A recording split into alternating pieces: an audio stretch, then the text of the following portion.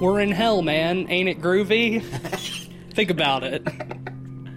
This is the Pod People, the podcast that's bringing back Beatles mania.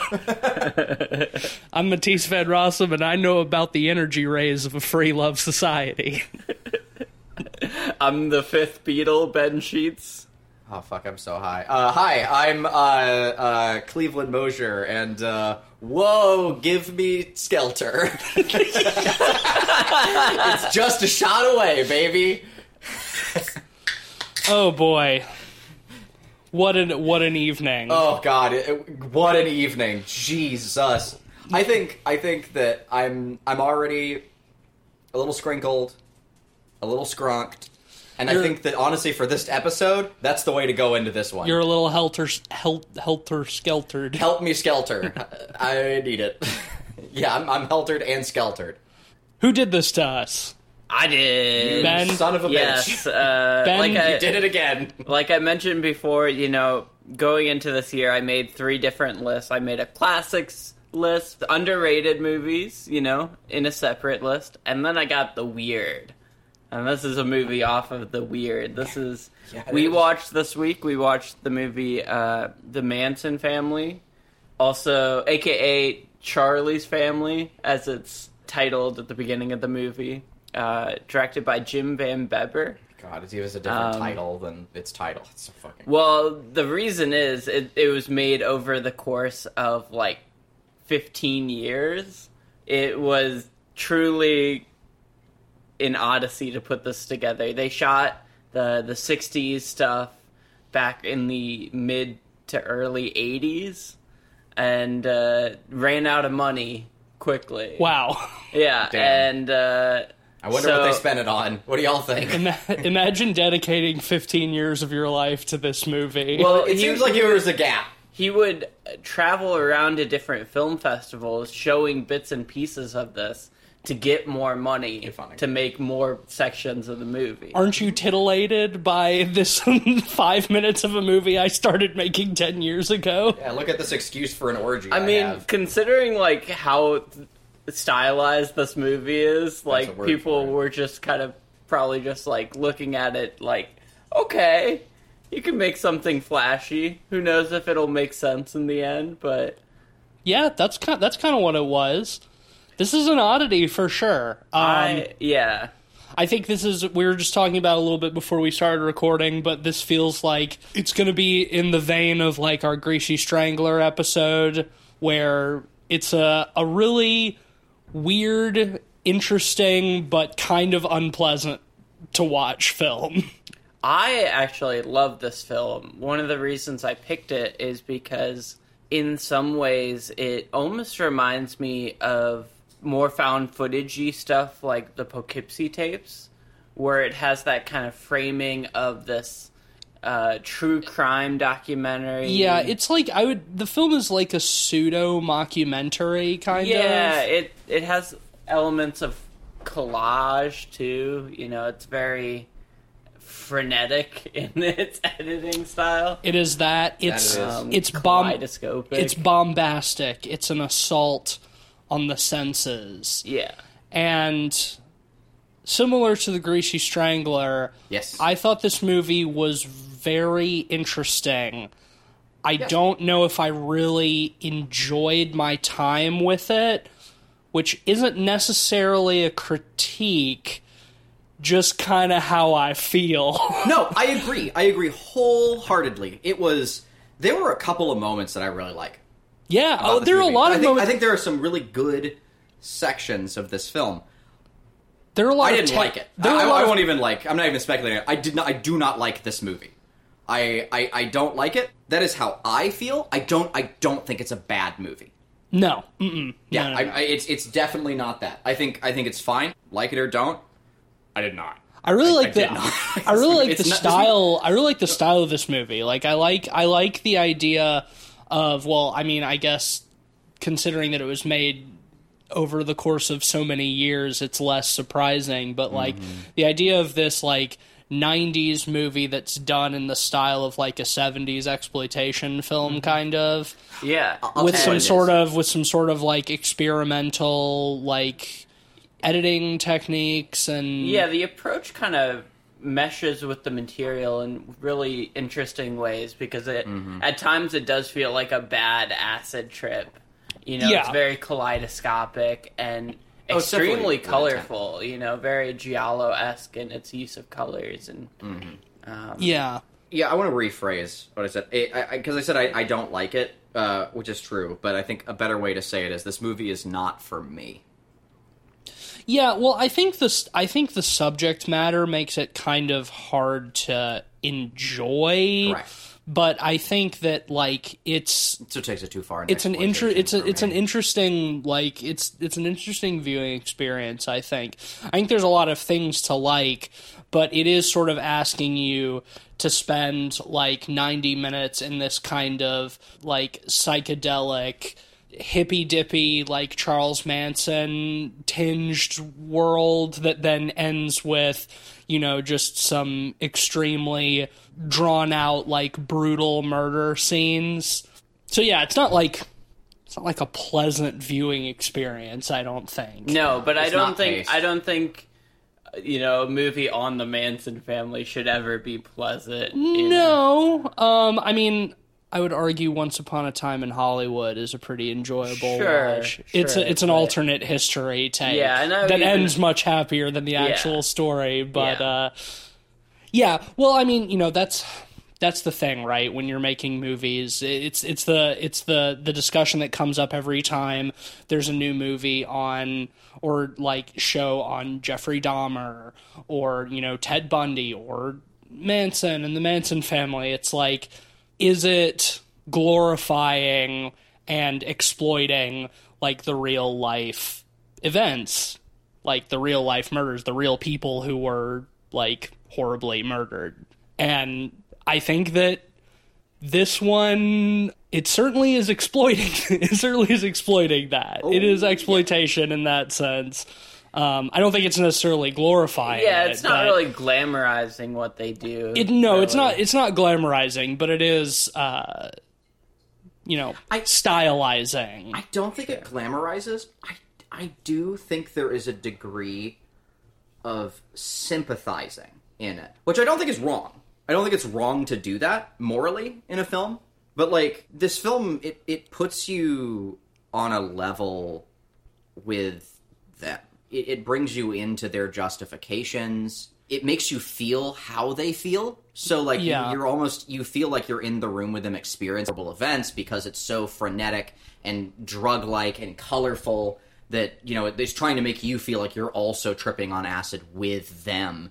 And you're kind of seeing this through their eyes. At the same time, they're frenetically cutting between the interviews where they're talking about their own justification. And, like, it works in part because they'll justify something and then the film will show it differently to how it actually happened. Right. There's a lot of, like, there's not confluence in everything.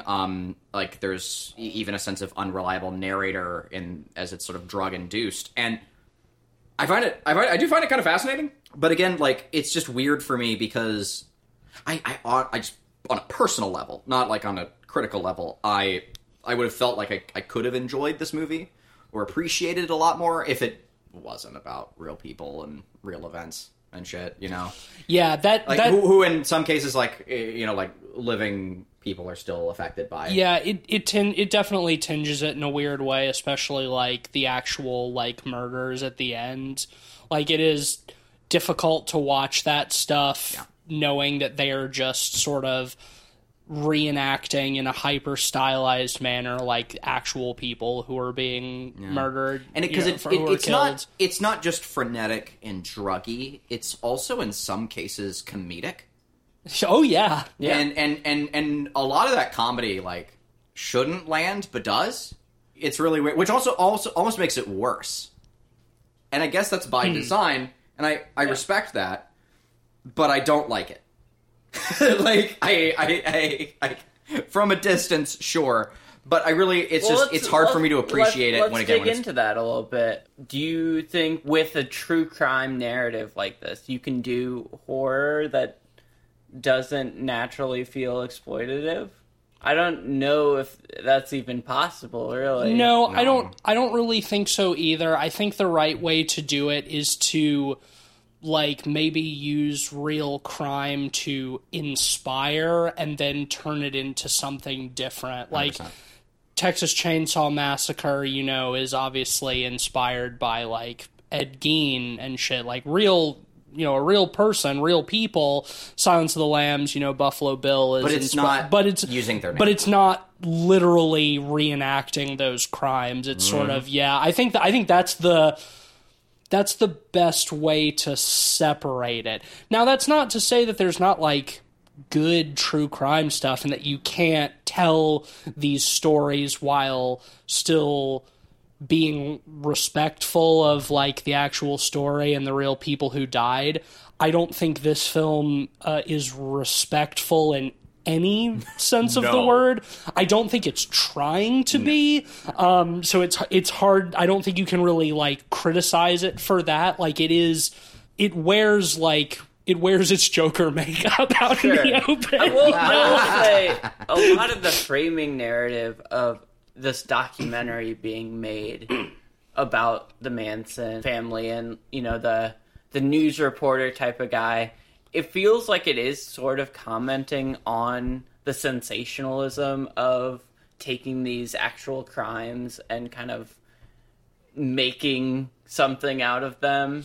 Yeah, I mean, yes, but I think it handles it in two ways, right? Like, it handles it in the sort of Dateline documentarian-ass guy who's putting together this 25-year anniversary documentary or whatever, and he's kind of commenting on it throughout. I think that stuff is underdeveloped, and the other way they handle it, the sort of the flip side of that, is that it's also constantly intercut by these, like, fucking nasty, grimy, like, little, like, skinhead crust punks who are, like, hanging out in a basement, like, listening to fucking, like, Jim Jones recordings and shooting up heroin and fucking drawing swastikas on the wall and shit. And, you know, how they're, like, inspired by, like, Charles Manson. And it's like, I think that shit is kind of reactionary. Mm-hmm. So it's doing this weird thing where, like, it's trying to, like, comment on it, but it's underdeveloped, but then what else it's trying to say is also, like, I think overreactionary. Yeah, I don't quite know, like, what the intent with this film is. Like, I can see flashes of it, but from what you've told me about Jim Van Bebber, he seems like a pretty he seems like a sort of unstable personality in general. He's like a chaos mode Mark Burchard in a lot of ways. Yeah, sure. He's an infamous drunk. You know, he actually the chaotic evil Mark Burchard. Yeah, probably. he did some acting in this movie. He's the guy with the really bad mustache. That was Jim. Yeah. Oh my god, that fucking he looked like he looked like he was. He looked like he was cosplaying Rust Cole from True Detective.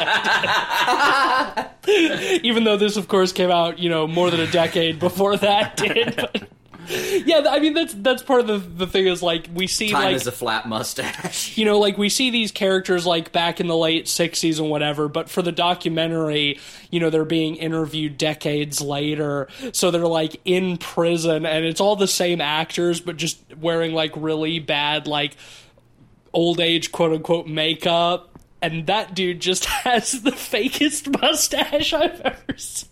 I did not realize that was Jim Van Bebber. Yeah. That's pretty funny, actually. That fake mustache is something else. It made me laugh every single time it was on the screen. Yeah, it's ridiculous. You know what it looked like to me is it isn't, but you know when you get tinsel. Yes. Yeah. No, that is what it looks like. And you cut the tinsel off of the cardboard strip, and there's like that strip of tinsel beneath it. It's like they took that and just put it on his face. Yes. Yeah. That's exactly what it looks like.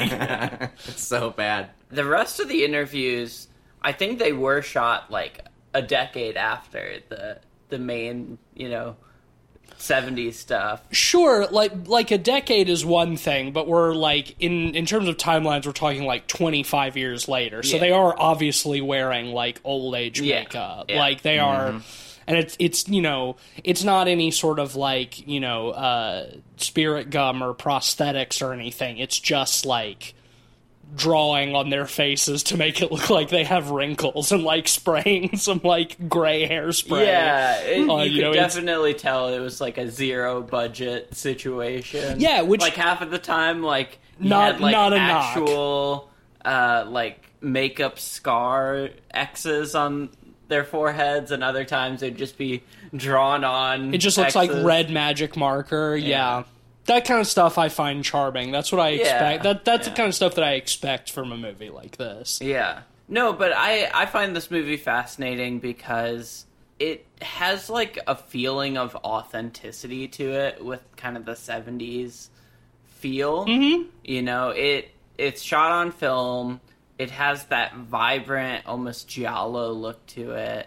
It at times feels very haphazardly shot, but I think that adds to kind of the vibe of it. It's a sort of cinema verite style. Oh, God. You know, it was all 8mm stuff, and Van Beber talks about how he aged and distressed the film stock itself by running it through kitty litter. So you get this really roughed up film look. Yeah, I feel like he might have slightly over distressed it. Yes. But not even slightly. It looks. I don't think it looks like cool. I think it looks stupid. I like. It was a little bit. It took a little bit for me to get into, but I didn't have a problem with it after a while. I like a busted up film look. I do too. Yeah, same. I mean, I love texture and like making things look kind of like scratched and damaged and ooey gooey.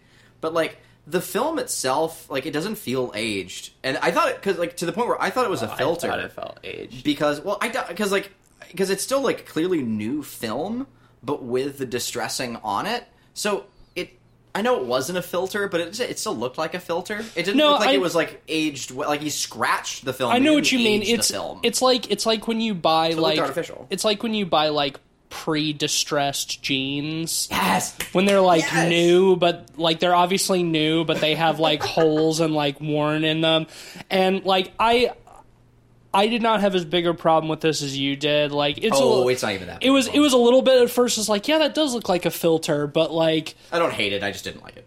I mean, I just See, at a certain point I didn't even notice it, and I think overall, like I just don't think it was well done. The over distressed quality of the film aside, I think that it's very well done stylistically in like.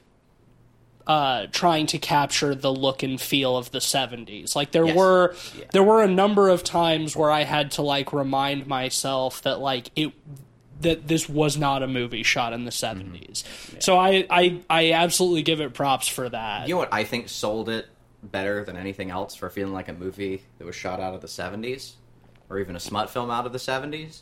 The terrible acting. I think the terrible acting is what really made it feel like a 70s porno. This movie has like the kind of terrible acting that I like, though. Same. Yeah. Well, because it's cartoony. They're hamming it up. Like, if you're going to be bad, be loud. You know? And yeah. They chew the scenery. It's the kind of bad. It's the kind of bad like 70s style acting that movies like Black Dynamite parody so well. Yes. It's charming. Yeah. That's key exploitation too. Yeah. Like in fairness.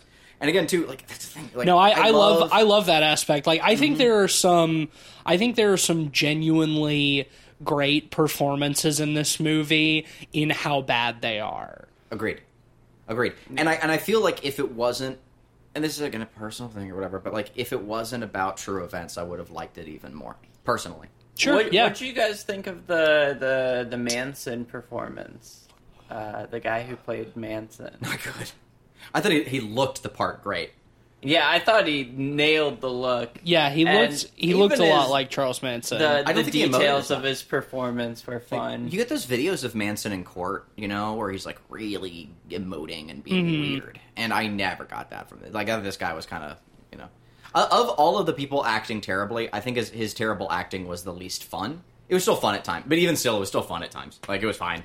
Well, he's absent from large chunks of the movie. I kind of like that. Which I thought was... Apparently, that was not intentional. I saw on IMDb that at one point the actor just left and never came back, and so they had just had to film the rest of the movie without him. So that's why he's just, like, absent from large chunks of the movie. Credit to the film. They pulled it off. They pulled it off. They pulled it off. And in addition, too, they make it a theme. And it's probably my favorite theme about the movie. I kind of feel like that was a correction that they wrote in after the fact. But yeah, the documentarian guy says at one point, he's like, you know, whenever anybody talks about these things, they always talk about Charlie, but we never talk about like the people who actually like held the knife and who pulled the trigger. When so many of these killings weren't stuff like that. So and like that's what really fascinates me. So the majority of the movie is these events told through these, you know, faux interviews with the people who actually committed the murders. And so, like, having Charlie be kind of this sort of distant presence, I think, works for the movie. I think it kind of adds to that theme of sensationalizing. Sure, you know, it's like the good majority of the movie is about Charlie's influence on these people and how the family interacted on the ranch and so on. Yeah. And, you know, having that Charlie presence hang over everything kind of influences, like, how we look at the documentary as a whole. Because, you know, like he says, even though he's more interested in the people who actually did the crimes, like, they're still gonna call it the Manson murders, and you know, they're gonna sensationalize it with T-shirts with Charlie's face on them. You know, the record stores have his CDs and vinyl, and his songs about the dumpster, the garbage dump, the garbage dump, and how the whole world can be fed from a garbage dump. What is a garbage dump? It's a place where you go to get your fruits and vegetables. Apparently. You don't go hungry, the Manson Family. I do like that theme, though. Again, accident or not, I do think it lands. I think it works. Yeah. And frankly, too, like, it's something I'm more interested in. I'm more interested in, like, the Manson family than, like, just Charlie Manson. Sure. As a figure. For the same reason that, like, you know, like with these cults, you know, Jim Jones, Waco, whatever, like the people, like it's not just about the guy, it's about like the whole group. And no, it was cool to see that again, whether it was like just an accident, they had, I think, a thing they had to shoot around. That part was solid. Honestly, I wish that like it had been like a dry. I wouldn't mind like a dry, toned down documentary like just about that was just trying to be informative. That's something I would enjoy. That probably exists. Probably. Oh, and it definitely does. I actually really like how they try to capture kind of the subjectivity of the experience. One example is kind of the vibes of being around the family. Early on, it's just sex everywhere, you know, tits and ass, balls flying. And then as the movie progresses, the vibes just sour and get worse and worse. Yeah, and you know the vibes get fucked up. Yeah, the nudity is still there, but it feels so much more sinister and less sexual as it goes on. Well, there's straight up that like gang rape scene where they drug the girl up and rape her. That's just shot like a fucking zombie movie. It's like, kind of terrifying. I mean, honestly. it is. Yeah, it is. I was actually like pretty impressed and, you know, disgusted as well by that scene. I was largely just disgusted. Well, I mean, that's what's impressive about it is how much I was brought to feel any sort of strong emotion from watching this movie. Yeah, I mean, I just the events themselves on paper are like enough for me to be like disgusted and freaked out by. I'm not gonna like praise it too much for that. Maybe like on the technical side, like how the scenes are framed and shot, sure, but like largely, That's like, exactly what we're praising. I know. We're not saying, "Oh, it was so great." I'm gonna make this clear. I'm gonna be the one brave enough to say it. Please. The Manson Family, bad. Yeah. Bad. They were bad Problematic. people. Get this man a medal. I was watching it and shaking my head the whole time. Being like, these damn white boys. Just like when I read Mein Too Kampf crazy. on the subway. Well, I just let's... don't like it. I just don't Yeah, want to experience it. I don't want to... Yeah, you're not supposed to like it. You know. Yeah, it's supposed to be a bad time. Yep. And I understand that. I just don't want to have it. Yeah, sure. And I don't necessarily want to either. And, like, I, much like The Greasy Strangler, don't really see myself revisiting this movie often, if at all. It is a bad trip, and I appreciate its commitment to having that be the entire thing. Like, the whole thing is, like, a deep, immersive, like, hippy-dippy Charles Manson bad trip. And it's effective at that. It's also exhausting for that. Yeah. Because it just does not stop. Like, this movie felt so much longer than 90 minutes just because it just, like... The commercial, we watched it on Tubi. Okay, yeah, we watched it on Tubi, so there's some... Definitely didn't help. That's the That's first true, there's time in some- my life I've been grateful for a commercial break to, like, slow things down for a Felt second. like a breather. The commercials, I swear to God, the fucking commercials on, like, Tubi and Freevee and stuff, they always fucking come in at, like... They're cut in at the funniest moments. Yeah. Oh, yeah. There's one time in this one where, like, they... It's never, like... It's never like perfectly in between the two scenes. It's like you get a couple of frames of the next scene and the commercial comes in. There's one time in this movie where they did that, where we just get like 1 second of a shirtless Charlie Manson hacking up a hay bale with a sword. We just get like one second of that, and then fucking like a 3-minute commercial break. Yeah, like cuts like straight from that to like a Febreze commercial. Like, it was, He has so many. They gave him so many swords in this movie. of different types. I didn't. Yeah, all different types of swords. He is and they let him go wild multiple times. They let him. Yeah, they just gave him. They just gave that motherfucker a sword and told him to go wild. I'm not sure how accurate that is, like, love to history. The scene where I don't know how many swords that Charlie Manson had in real life. Prepping the party for his record,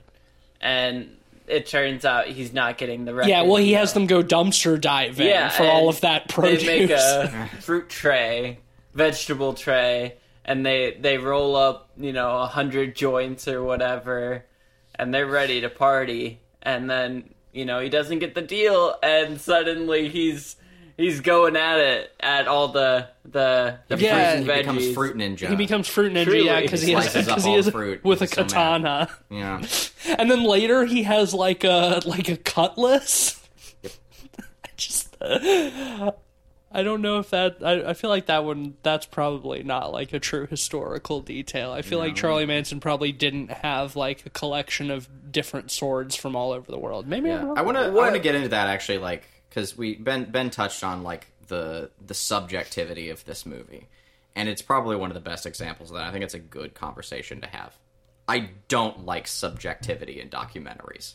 It's not a documentary. I know, but it's about like a real life event. So it's where like a biopic, I guess. Like, yeah, a biopic. It's not really that either, right? And it's like, but it has like documentary elements in it, like with the interview, like the fake interviews. It's a mockumentary, if anything. Yeah. If anything, it's a mockumentary, which is weird because it's still about true events, which normally mockumentaries like aren't, but they can be. Yeah, they totally can be. Well, I guess like documentary now and stuff does it all the time. And have been. That's fair. So, like, there's I don't know. It's just like I just don't like that level of subjectivity. I mean, I'm the wrong person to ask. I literally like grew up like in a house that like basically like worshipped like history and like finding the truth of those things.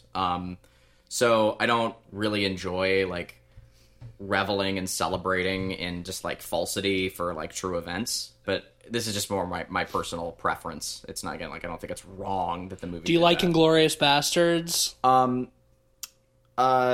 Does it bother you that it ends with them murdering Hitler, unloading many I clips think, into Hitler just because it's not true to history? Well, no, I think that works because it's like so cartoon, you know, like it's obviously not what happened. Man, this movie is a fucking cartoon, though. I don't know enough about the Manson family to know, and I think that's my problem.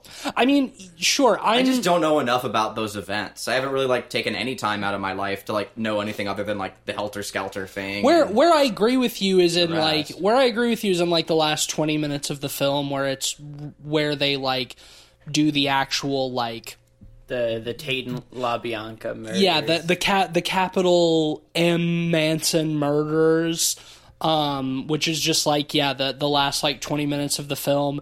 That I have a harder time with because it's like similarly stylized, but it's just like really horribly cruel and graphic and brutal, and it's like that's harder to square with because it is like real. Yeah. You know, the rest of the stuff, like the hyper stylized stuff with them like at the ranch and being weird and creepy and hippy dippy, it's like that kind of like subjectivity and sort of fantasy world like is fine. But yeah, it's a harder thing to square, and I don't necessarily think the movie is like trying to make light of it because like it does really make those murders so brutal, but at the same time it's like, okay, I know that these people were brutally murdered in real life. What's your point? You know, one thing I find really deft about the approach is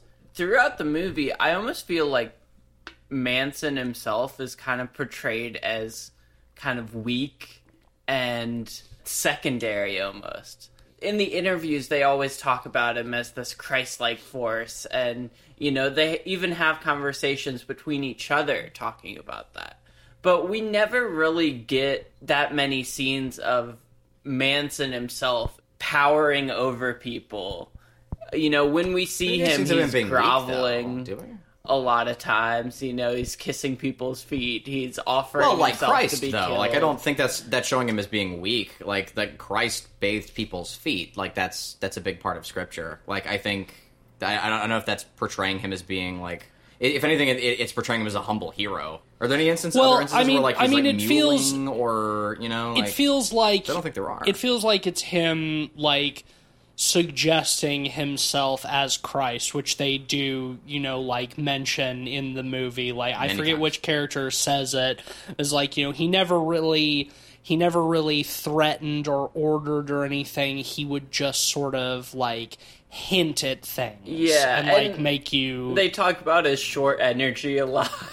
Yeah, well, I mean, multiple characters do like call him Little Man and stuff, Yeah. but I don't know. There's the part where, you know, before he kills lots of Papa, where, you know, he is like staring down the barrel of a gun multiple times without flinching, you know. So I do think there is kind of always that sort of like sense of deification about him. I don't know if I agree that he ever seems like weak, other than just like small in stature. But like that's what like that's the thing, is like he's small, he's physically small, but his personality is huge, right? His ego is huge. It's large. It extends like outside beyond his physical form and allows him to like exert this control over all of these people. In the movie itself, though, he doesn't feel as imposing as a lot of the other characters are. Oh yeah, sure. Well, because portrayed. he's never present for the murders and stuff outside of like the Lots of Papa one, you know, where he shoots him in the head. And when they're like tying up the other guy later before they kill him, you know, he does show up and hit him with his sword, I guess, in the ear. Yeah. That's a moment where he feels kind of imposing. Yeah, I think. Yeah. Yeah, I don't know. I don't think he ever feels like. No. I don't think he ever feels like a small part of this story or like an insignificant part of this story. It's again, you know, it's not about him, the man, so much as it's about like the control that he exerts over others. You know, Which I appreciate that. I do appreciate that perspective. Like I think that is it's a bit of a novel approach. Sure. A lot of the Manson stories, always focus on him. Yeah. Yeah. So I mean, well, this movie is the Manson family, right? It's about the family. It's really all about family, isn't it? It's all about I think my favorite sequence in this movie is the blood orgy that they have. Because of how aggressively it's shot. It's like it is that shot in bright red, giallo red. There's big bonfires about. They kill a dog and drink its blood, and they're fucking around the whole time, and it's very kaleidoscopic. Yeah, they have Manson gets crucified. Yeah, they have him up on a cross. I love how it's shot, though. It's a bad trip and a half. It is, and it goes on for a long time, but technically I do think it's one of the more impressive sequences of the movie. Y'all think there were enough orgies in this movie? Yeah. I think it could have probably used a couple more. Yeah, I think the so. whole movie's an orgy. It's just constant nudity, constant... Yeah, fucking. it really is, and I think that it almost detracted from that blood orgy scene, just because, like, how much of the rest of the movie is orgies. Like, it's the same reason I honestly don't think that, like, the tonal shift is that effective either, because the whole movie is frenetic. The whole movie is edited like a bad trip, and it's constant, and it's overwhelming, and it's in some cases frustrating. From beat one, it's aggressive, and to me, like, and to beat one to the end, it's aggressive. So I didn't really get a good sense of an arc. Like, during the early hippy dippy stuff, I think it would have been more effective if it had slowed down a little bit and there had been, like, any sort of a transition or arc, like, into the bad stuff. Like, where it's still ethereal, it's still, like, hippy-dippy, and it's still, like, drug-induced and psychedelic, but not frenetic panic from the beginning. And I think that was... Like, you can start with a little bit of that and then go into the peaceful stuff and then arc. But for me, I didn't find it to be very effective because, like, it was, like, constantly like that from the beginning. Same with the nudity. Like, the nudity kind of, like, lost its effect and power by the end of it. I think that was the exact intent, though. I think it was supposed to... It didn't work for me. Kind of... It's supposed to desensitize you, where at first it is very... it is a very sexual orgy, and by the end of it, it's just naked hippies running about, talking about death and killing each other. Yeah, I think for me it was difficult because I already have a hard enough time with exploitation films to begin with. I mean, honestly, like, you guys kind of introduced me to the genre as a whole. I wasn't really all that familiar with exploitation films, and I learned a lot. I've learned a lot from you guys from that. I remember going back to Frankenhooker and, like, even like years ago now, and on that podcast episode, like, you could basically hear me, like, kind of coming to terms and, like, understanding why, like, exploitation films were okay. Because I had to, like, and that's fine. But already, like, as generally, even still, like, I think, like, the genre is fine, but it's, like, it's already hard enough for me to come to grasp with an exploitation film. It's even more difficult for me to come to grasp with an exploitation film when it's based on, like, real shit that happened. And I think that's sort of my biggest problem. I agree with you. Like, I have a hard time reconciling that as well, and part of the reason why I don't think I really, like I said, I don't really enjoy this film, but, I'm trying to look at it with a critical eye, and just, like, think about it, like, as a construction, because, like... Because, like, art has power, man. Yeah. Like, art can affect the real world, like the fucking Rite of Spring riots and shit. Like you can cause damage with art, Like, yeah, like, I don't think this film is, I don't think causing so any damage. But I think, like, it is the reason why it puts me off.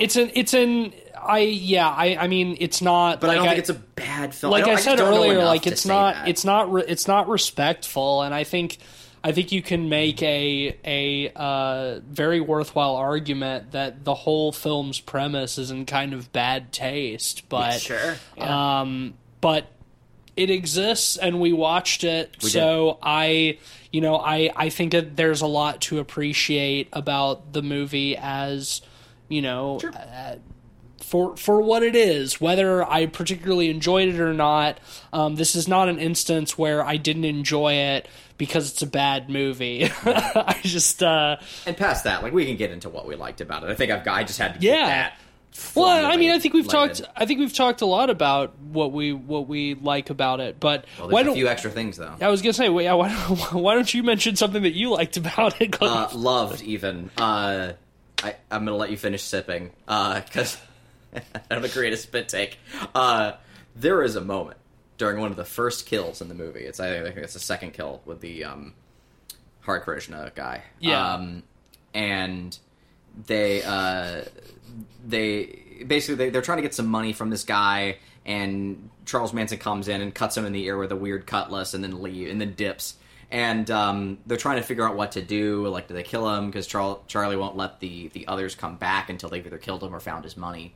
And so one of the girls is like sewing up his ear, and the other guy is like, just fucking leave him. Like, what are you doing? He's like, you're so fucking stupid. You're so stupid. And then she says, let him just have something to drink. Or what does she say? She's like, she says, drink this, Greg, or whatever. Yeah. And Greg, like, I'm okay. And I feel bad about not knowing his name because that is a real person who died. Yeah, right. And she's sewing up his ear. And okay, some props to the film. The practical is pretty good. Like, practicals in general in this movie. Yeah, like, I was pretty squeamish. I mean, I think that's part of the reason why, like, the murders towards the end are so difficult to watch, because the practical effects are pretty good. Like, it does feel sort of like people really getting stabbed to death. That's what's so interesting stylistically, right? Because the effects are so realistic. And, like, the stabbings especially just feel so real. And then you get this, like, giallo blood, where it's just bright red, syrupy blood. Oh, yeah. And so she's sewing up his ear, and there's all that syrupy blood going everywhere, and it sounds like macaroni. It's so fucking nasty, while she's sewing him up. And for a minute, I was like really affected by that, because there's some other scenes before where, like, I felt like the practicals were good, but the events that were occurring were just, like, emotionally cheap. It's like, yeah, like, of course I'm, like, upset. It's a gang rape. Like, that just naturally is going to make me upset. Yeah. Like, I don't care how well it's shot or whatever. It's cheap. The same with, like, killing the dog and putting the dog blood everywhere. It's like, yeah, like, killing a dog or a kid or whatever in a movie is, like, it can be very effective, like, if done right. And, I think practically... I'll even say it was, but even still, it kind of has me giving it a side eye and trying to push the movie away. But with that moment, it pulled me in. Like, it was intense. It was terrible. And she goes down and he leans up. She lifts his head up to drink. They're, like, drinking from, like, a bottle of wine. A bottle of wine, and he sips the wine and farts real loud. There's just a cartoon fart sound effect that is just completely unacknowledged. It was crazy. It was insane! I felt like Bugs Bunny showed up and hit me over the head with a fucking big wooden mallet. Like, what? What the fuck? Where did that come from, man? We ran it back, like, 5 times. 5 times! You just kept being like, no, is this really happening? And it's insane. And the fact that, like, again, like, this is a real person, like a real event that they're depicting, and, like, they chose to just put, like, a cartoon fart noise over the top of it. That, to me, feels like whoever the sound guy was, whoever was like, in charge of sound editing on this movie was just having fun and just slipped that in there. Well, like, the movie is full of that. There's no reasonable explanation for why they put a cartoon fart sound effect right there, other than just, like, the sound guy was having a laugh. Yeah. Like, Because it's funny. And it was funny. It's one of the funniest things that I've ever seen in my life. it made me laugh so hard I had to stand up because I was getting lightheaded. Yeah, just, like in pace for a second and just like really it was like I had to get up to get like my blood, like oxygen circulating back to my brain because I was getting hit by a fucking car, dude. Yeah, like, I was like shocked. I was shocked that there was a fart noise in there. It was incredible. Like, what? It's incredible. Some of the best comedic some of the best comedic timing I've ever seen in anything. In a movie that is otherwise, like, not a comedy. No, yeah. Folks, if you want to pop us, just put a fart sound effect in your movie. I don't think... Okay, Speaking of talking to cheap heat. Yeah. I don't know if I've ever seen a fart sound effect. I've never seen a fart sound effect. Sorry, I'm fucked, dude. Like, that fucked me up. And, like, I think that was the best placement of a fart sound effect in any movie I've ever seen in my life. Yeah. It's so unexpected. Yeah. And, like, it's a cheap cartoon noise. Like, you could just slap it anywhere in a movie, but, like... Truly baffling. Honestly? Truly baffling decision. Honestly, pretty brave. Yeah. Like, oh, no. Pretty brave. Like, I'll give it that. And this movie I don't understand it, but I respect it more than I respect my own parents. I think I think this is the degree to which like it's the confusion that makes it so funny. Like why would you put that there? It's insane. And there's like tons of other times in the movie where there's like fucking bald eagle, like red-tailed hawk, like screeches and other things that are like really cheap and corny. The thing about it too is like it would be one thing if like they were recording on-set sound and somebody farted and they just left it in because they couldn't cut around it or something. Like, that would be one thing that I would expect from, like, a low-budget, movie like this where, you hear the direct, like, right at the end of a shot, you hear the director start to say cut or something, Sure. Like, that's one thing, but this is a cartoon fart sound effect that somebody put into the soundtrack deliberately. Yeah. And that's what makes it so funny. Yeah, they're like, oh yeah, we're gonna make this land. It's like this wasn't an accident. This wasn't a gaffe that like slipped in. And it's like somebody placed that there for a reason. And I feel like I shouldn't be laughing at it, which just makes it funnier, man. It's just wow. Fucking wow, dude. It's fucked up. Yeah, it's fucked up. It's great, really. It's the most... It's the thing that is going to haunt me the most about this movie. Yes! I agree! It's like how in The Beyond, when the dude loads the bullet backwards into the barrel of his gun, Like, that just made it into the film. Oh, man, yeah, that's the best thing about the movie. The specific detail is just like... That's all I'm ever going to think about. No, yeah, same. And I think I the third time we rewound it and watched that bit. I said, you know what? That's a whole star right there. I'm going to, whatever my rating is for this movie, I will give it one whole other star for that fart sound effect. Incredible. It just, wow. Yeah. Wow. Really good stuff. Movies are supposed to make you feel something, and I felt something so strong, I'm still processing it. Really good stuff. I gotta give it to that film. Is Jim Van Beber still alive? Yes. He is? Okay, there's gotta be a way to contact him, right? I feel like he can't be that hard to get in touch with. No. The last movie he made was a decade ago, and it was a short film. Yeah, I feel like he can't be that hard to get in touch with. I'm gonna see if I can find an email address for Jim Van Beber. I gotta ask him. Do it, dude. Let's reach out. Let's find out. Get him to drunkenly respond. Stay posted. Just gonna clip that and be like, "What's the deal?" Just an email. Hey, Jim. Regards, Jim. What's the deal with this? Best, dude. What if you hear back? Let's try it. You'll never know. If I can find an email address for him, I'll do it. You miss 100% of the farts. You don't fart. It doesn't really take a fart.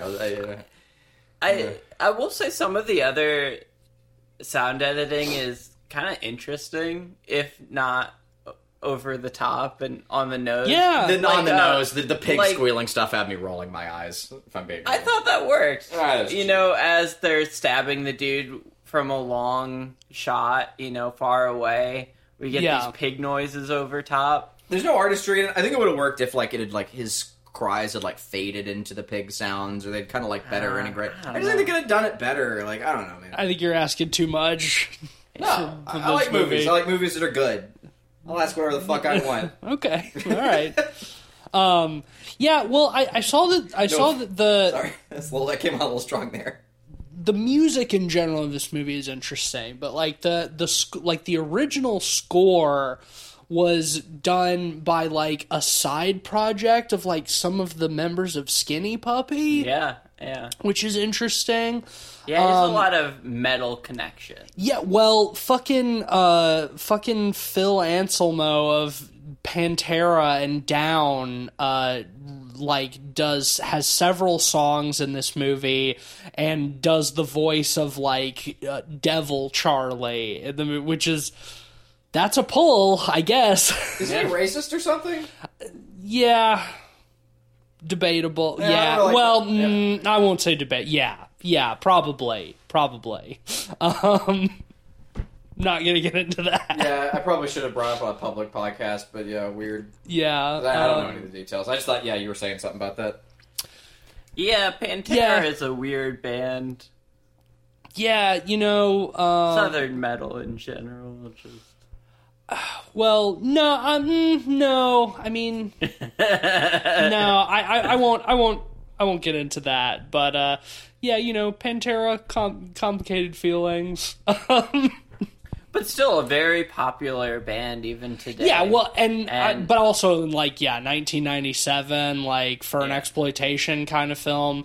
That it's an obvious choice. I think it makes sense. That was sort of the height of Pantera mania. Yeah, well, and it's crazy too because this movie is extremely low budget. Yeah, probably all in all under 10 to 15 grand, and like they pull so much mileage out of everything in this movie. Sure, that it feels like a much more expensive movie.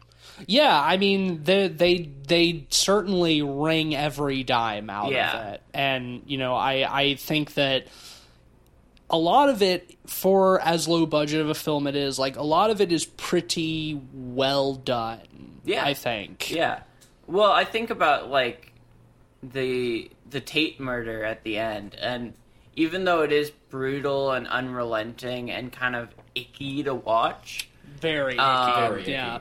It has really good production design in the house. Apparently, that was all built on a studio.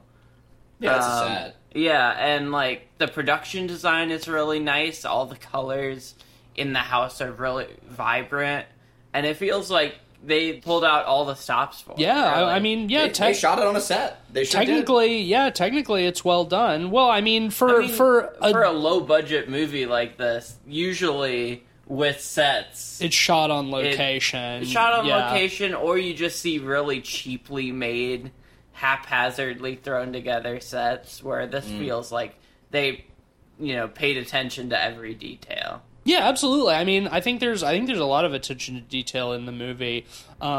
Terrible fake mustache aside. That's crazy. That's another one of those things. It's like the fart noise. It's like, that's crazy to me. It's like, there's no way you saw that and were like, yeah, that looks good. The fact that it was on Van Beber himself. I know, and it's like, he has a mustache. Like, why didn't they just dye his mustache gray? Like, why didn't they just, like, spray some gray into his actual mustache? Like, why did they fucking slap this big ol' fucking, fake mustache shoe brush onto his upper lip, you know? It's ridiculous. Well, before we rate, let me just give a little overview of the history of this movie. Okay, sure. Like I said, it was shot over 15 years, and even though, it took a long time to make, it's kind of a cult classic at this point in terms of low-budget American filmmakers from the 90s, to the point where Arrow put out Deadbeat at Dawn on Blu-ray recently, his movie right before this, and Severin actually put out a Blu-ray of this movie, which is really impressive. I bet that looks very nice. Well, it would if you could see it today. Damn. Because they sold it for all of 5 months, I think, before they got some angry messages from Van Beber and decided to sue him for defamation. Great. And in response, they also destroyed all of the rest of the stock of Blu-rays that they had. Yeah, it's not available anymore. Some lucky few have it. Yes. And I hope they know how good they have it. I'm sure you can find it on eBay for like $80 or $90. But like we said, it's also on Tubi for free. Yeah. With ads. I think it's also on YouTube too, so... but this isn't the first time Van Beber has done this. For one of the original restorations of Deadbeat at Dawn, this company, Synapse Films, was doing the restoration, and they had to do it shot by shot, because he didn't give them the full master. He gave them the original 2 negatives, so they had to literally cut the movie back together. So one night, Jim Van Beber's on a bit of a bender. And a Van Bender? Yeah. He leaves some drunken voicemails after seeing the remaster of the film. And I have them here for us to listen to. They are very funny. Line 1. Sunday, 8:55 a.m. Line 1. Hey, Don May. This is Jim Van Bever. And I'm trying to be as calm as I can, but I just watched the disc that you sent me, and that is the worst piece of shit I've ever seen in my fucking Okay, that's pretty funny. God damn! I mean, none of it. I mean, maybe 25% of it is color corrected. The rest of it looks like shit. The rest of it, I mean, god damn, the kitchen video looks better. I'm sorry, the tape looks fucking better. It looks like a pile of shit. You should be ashamed of yourself. So, I'm so fucking pissed I don't know what to do. So this is the first in a series of 6 messages he sends over the course of the night as he's getting drunker and drunker. So I'll play a few more. I'll play the second one, and then I'll play the last one. Okay. 9:10 a.m. Line 1. 9:10 a.m. Hey, May. I'm so fucking disgusted with my fucking transfer in my movie. Oh, boy, if I had money, I would sue you like a motherfucker. Because it's incomprehensible what you've done to my piece of work. My film don't look nothing like that pile of crap! You motherfucker, I'm so pissed at you! Oh, God! Damn! God damn! You don't understand how bad you've hurt me. You really have hurt me, dude. You've killed me, man. You've ruined So from I love the way of, that he's ending. Yeah, So from the course of like 8:55 a.m. to 10:16 a.m., he's just increasingly getting drunker and drunker. 16 a.m. Line 1. Hey, Dom. This is Van Bever. You got not extremely upset. Please talk to me. You don't want to talk to me? Okay, I'll have my attorney talk to you. Because I'm not going to let this pile of crap go out as representative of my film. Alright, you'll be hearing from my attorney. See you. The drop in energy level is so funny. So yeah, like Jim Van Bever rules. Is a drunk and obviously, clearly, very hard to work with. Yeah. But you know what?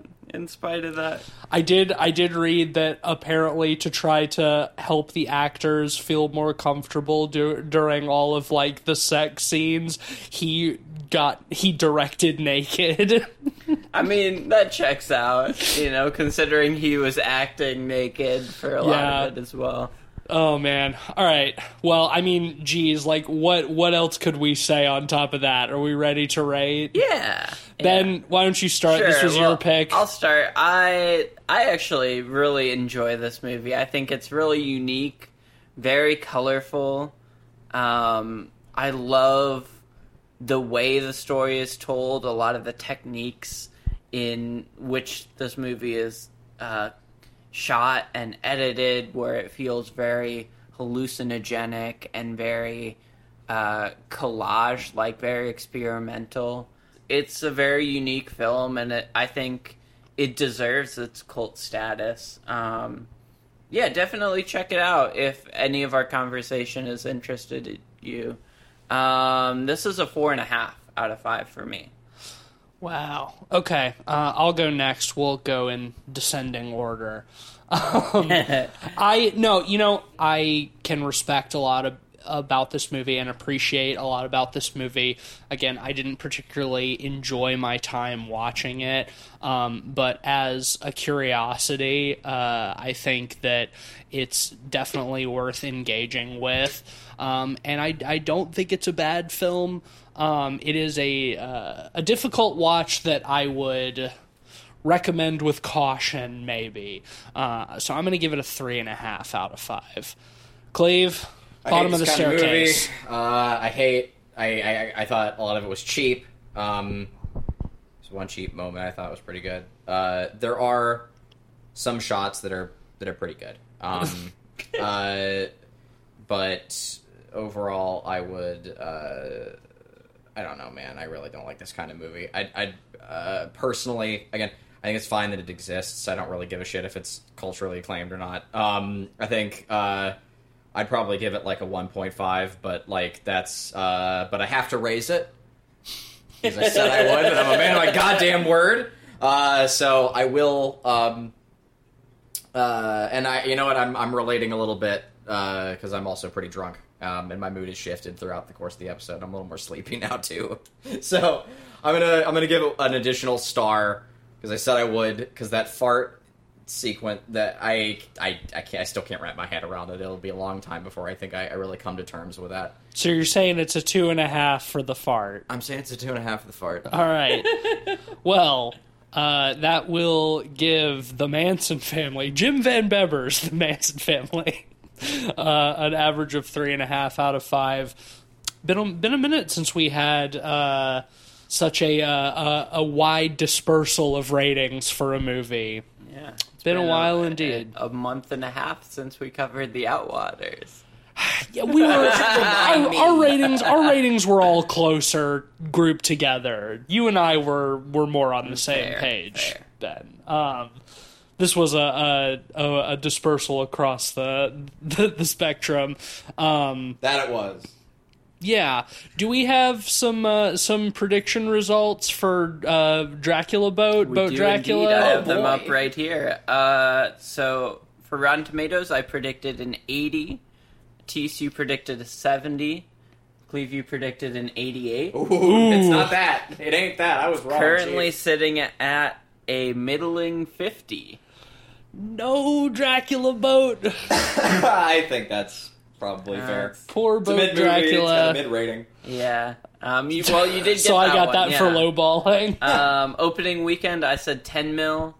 TSU said 12 mil. Ooh, Cleve, no. you said 20 mil. No way. Opening weekend was 6.5 mil. Yeah. It is not Boat Dracula season, unfortunately. No, sadly. So you got that one for lowballing. Never got off the dock, so to speak. It'll be Boat Dracula season in my heart. Yeah. That ship has sailed. And sunk. And sunk. Damn. Collective rating, TCU and I both said 3.8, and Cleve, you said 4.5. Okay, so once again, low ball. lowest clinches it. Let's see. All right, what do we say about it? The real horrors are the friends we make along the way. Who was that? Just kidding, it's actually scurvy. That was me. Okay. Remember the boat scene in Morbius? What if it were what if it were competently made? That was teased. Yeah, that was teased. That's good. I was kind of right. You were right. It'll demeet my expectations. It did not. I mean, it was okay. It kind of did. Weren't we saying that? It exactly met our expectations. Yeah, my expectations were pretty mid. That's so funny. You made that exact joke at the beginning of the last episode, too. So you made that joke twice. Yeah, I have the memory of a goldfish. Look at me. That's what I'm saying. Like, I know you didn't remember making that joke in the prediction. So. No, I thought I was being original and clever both times, for sure, yeah. That's what's funny about it. Well, next week is going to be a Patreon pick, and in a twist of fate, usually I'm the keeper of the list, but this time Ben is the one who knows what we're going to be talking about. Micah is the... What's up, Micah? Is the picker. One who, the picker for the week. What did Micah do? And they sent me a message to read to the two of you. Okay. On what we will be covering next week. All right. What's up? Dear Matisse Van Rossum and Cleveland Mosier. Damn, the full names. This is a rather unconventional method of announcing the pick for the podcast, but so is the pick. Oh. I've mulled over these past few months, and a good number of liquor is not nearly as fine as this perfect idea. I had heard a while back that none of the patrons had yet to troll you guys, which got me scheming. Oh, that is true. Oh, not after this. Why did I say that? We're in a moment of weakness here. I toiled since then, going back and forth on whether I'd have you guys watch a normal movie like Ju-on the Curse, which will happen eventually. Oh, that'd be great. Come on. But then I thought, I started to think, wouldn't it be funny if, which brought me to this point. I asked Ben beforehand on if this movie would even be accepted, with the pure promise that it will offer an unhinged episode of the podcast. My pick for you guys to watch and review will be the 2008 cult classic, and in parentheses, that's a bad time. That's a bad time. Vampire romance film Twilight. No! What have you done? I have managed to get to 30 years old having never read a Twilight book or seen a Twilight movie. Oh, no. If you have any questions... I'm familiar with it. That's why it's going to be a waste of my fucking... God damn it, Micah. What have you done? If you have any questions about the quote-unquote lore of the series, I will happily answer them. I don't. As I've interacted with the series enough to tell you all of it. I'm not indulging that. No. Don't hate me, Micah. Difficult. I'll try. God damn it. They were originally unsure whether it would count. But I was like, you know what? It's a vampire movie. You enabled I love this. pain. You enabled this. I love you pain. enabled this. You're in the room with makes us right for now, too, you fucker. It makes for a funny episode. Oh my god. I rarely have I felt such a sense of emptiness This sucks, man. engaging with this podcast that we do for about Twilight? that Are you we serious? Are you fucking serious right now? You Twilight? Some people give us money every month. This is the price. This is the price to do. This is the price.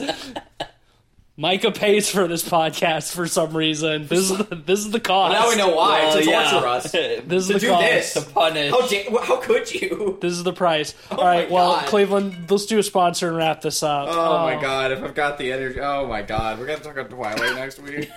A week of my life will pass where I won't take in like a good horror movie for the podcast. And you know what? Armored Core comes out next week, too. I'm going to be watching Twilight when I could be playing Armored Core. Oh, Cleveland, who's our sponsor this week? Diabetes.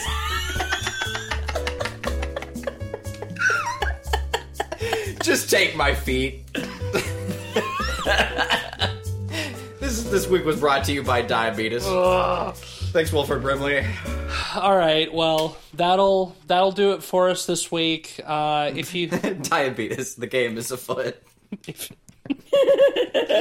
If you like the show, don't forget to leave us 5 stars on Apple Podcasts. I think we've earned it at this point. You can also support us on Patreon at patreon.com/podpeoplepod. Shout out to our honorary pod boys, Sam, Zach. Do we have to? And even Micah. Even Micah. Because they support this podcast, and if you... Support is a strong word. And if you want to do the same, then join our Patreon. You can also follow us on letterboxd.com/podpeoplepod, where you'll find a list of all the films we've talked about on the show with our average ratings and links to those episodes. All the wind has been sucked from my sails, so I don't even have a recommendation of some other good media to consume this week. Pass. Yeah, so my recommendation for the week, check out this band Lamp. They're a Japanese Shibuya-kei sort of jazz pop band from the 90s and 2000s.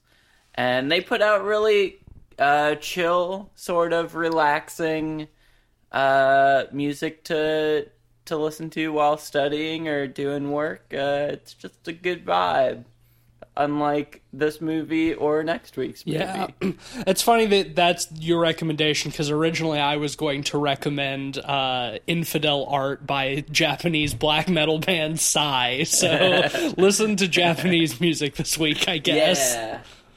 Cleveland, what do you got? Oh, well, actually, give me a second. I can do one, too. I gotta find it. Please hurry. Oh, shit. I can't find it. Recommend us an anime. No. Well... No, if you've wish-listed My Friendly Neighborhood, you should buy it. A lot of people are wish-listing it, and that's cool, but you should also get it. But it's also out. You It's can out. get it, Yeah. and you can play it. I have. It's great. It's a banger. It's a really good movie. Game. Whatever it is, it's good. I don't know, man. I'm tired and drunk. Go play video games. Go do that. Yeah, go take play in art and enjoy life and listen to some of those cool bands that Tees and Ben recommended. And if you have diabetes, I apologize. If you have diabetes, I thank you for sponsoring the podcast. I do. Thank you. Yeah. All right. Thanks, Wilford Brimley. Bye.